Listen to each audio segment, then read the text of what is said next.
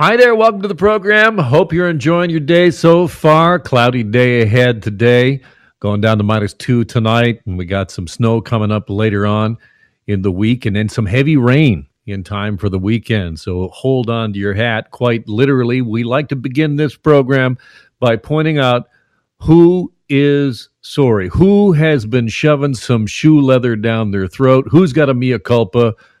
Every day in the news, there is someone who is sorry now. All right, so who is sorry now? Nipissing University. Nipissing University has issued an apology for a, quote, hurtful and inappropriate comment made during the Lakers women's basketball game over the weekend. Though the Nipissing Lakers are the athletic teams that represent Nipissing University in North Bay, Ontario. There was a comment made by the announcer who has not been publicly identified, although, if you were watching the thing, you know who it was. The comment by the announcer was, quote, nice stroke for a girl, unquote, as a Laker player made a basket in a game against Queen's University. I'm going to call a foul on that. I think that is definitely a foul. A Nipissing, said the announcer who made the comment, has apologized and, quote, will no longer announce for the Nipissing Lakers. And ladies and gentlemen, that is sorry now. There's always somebody sorry. I got time for a quick sick burn. You got time for a quick sick burn? This comes from the legislature, from the Ontario legislature at Queen's Park today.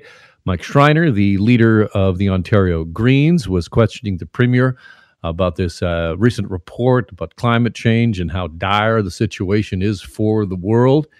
And then Mike Schreiner brings out the sick burn.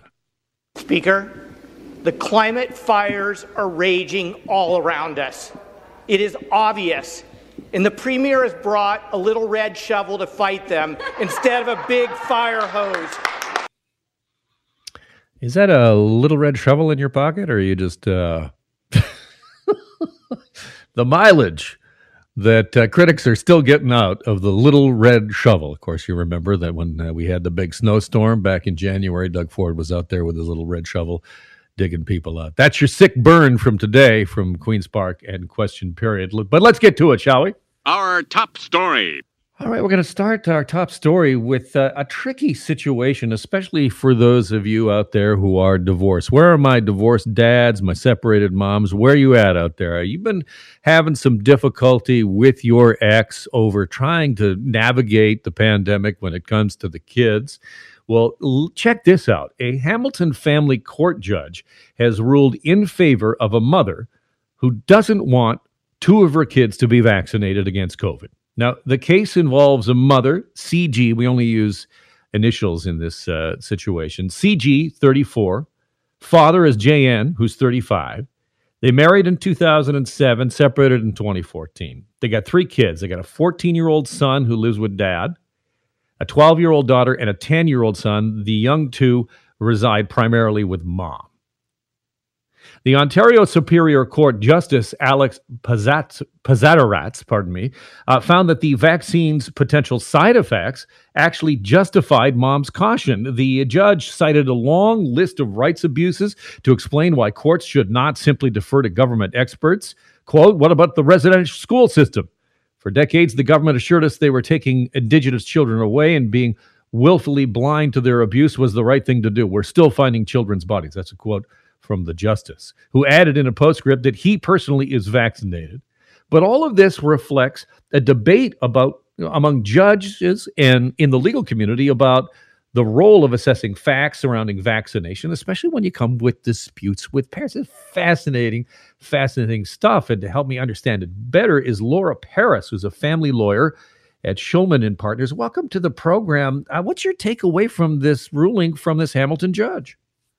Honestly, I think that this is a great decision, and I think it's a decision that we've been waiting for. I mean, we need to appreciate that with unprecedented times comes very, very difficult decisions. And the family court is often a breeding ground for petty disputes, unfortunately. And with the onset of COVID, more disputes came up, and judges had been tasked with dealing with these, again, very difficult issues that are coming from unprecedented times.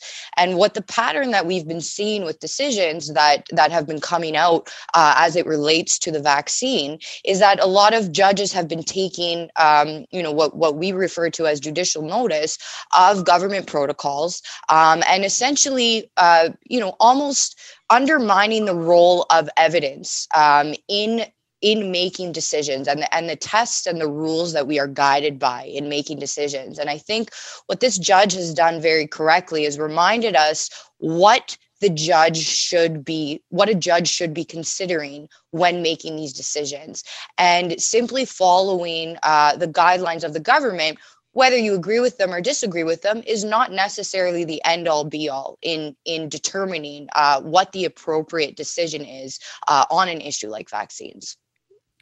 Does the law side on the mothers because the children primarily reside with her? Is that the basis for the ruling?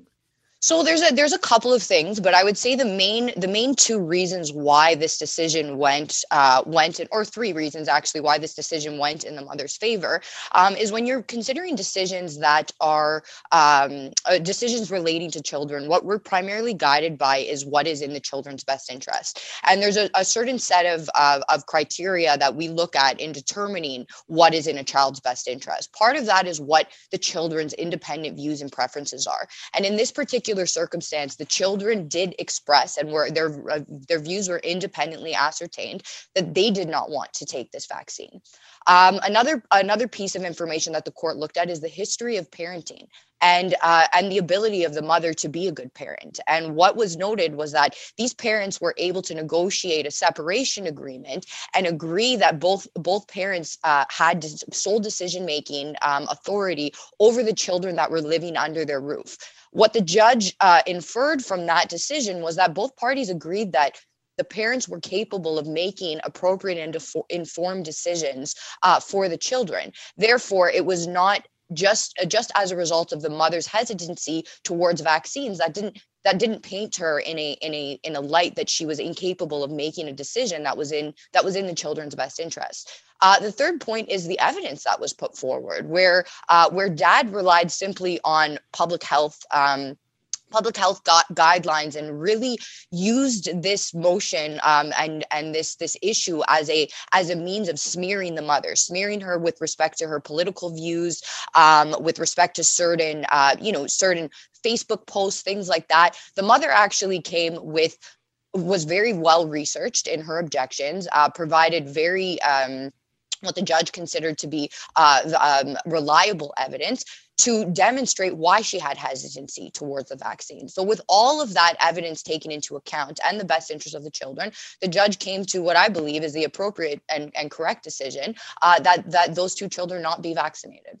And is the basis here then, again, because, you point out that there is, the court ordered a social worker to interview the kids, and that social worker said it appeared that the children expressed the wish not to be vaccinated and they had not been manipulated. But I find that, as a divorced dad myself, it sometimes gets into disputes. And I'm very fortunate, we see eye to eye, the parents, the kid's mom and myself. But that is difficult to ascertain. How possibly could you do that? I do agree with you that it is difficult to ascertain. I mean, we use the resources that are available to us.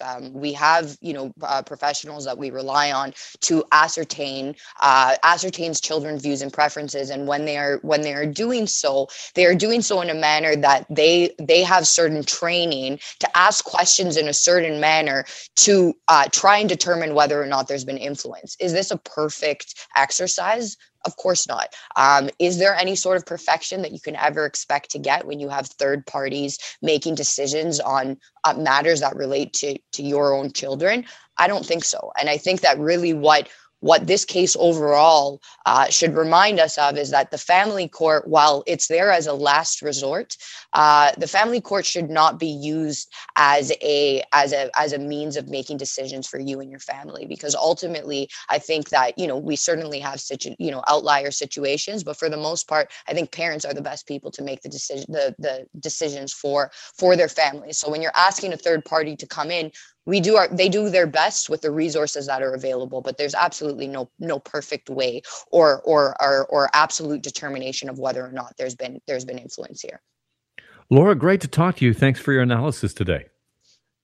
That's Laura Paris, who's a family lawyer at Shulman and Partners. Now, when we come back, as you well know, the vax passports are gone as of today in the province of Ontario, but not everywhere. Some restaurants are saying, no, hold on, we're going to keep it in place. We'll tell you about a restaurant just like that. We're going to talk to food reporter Corey Mintz about it when we come back.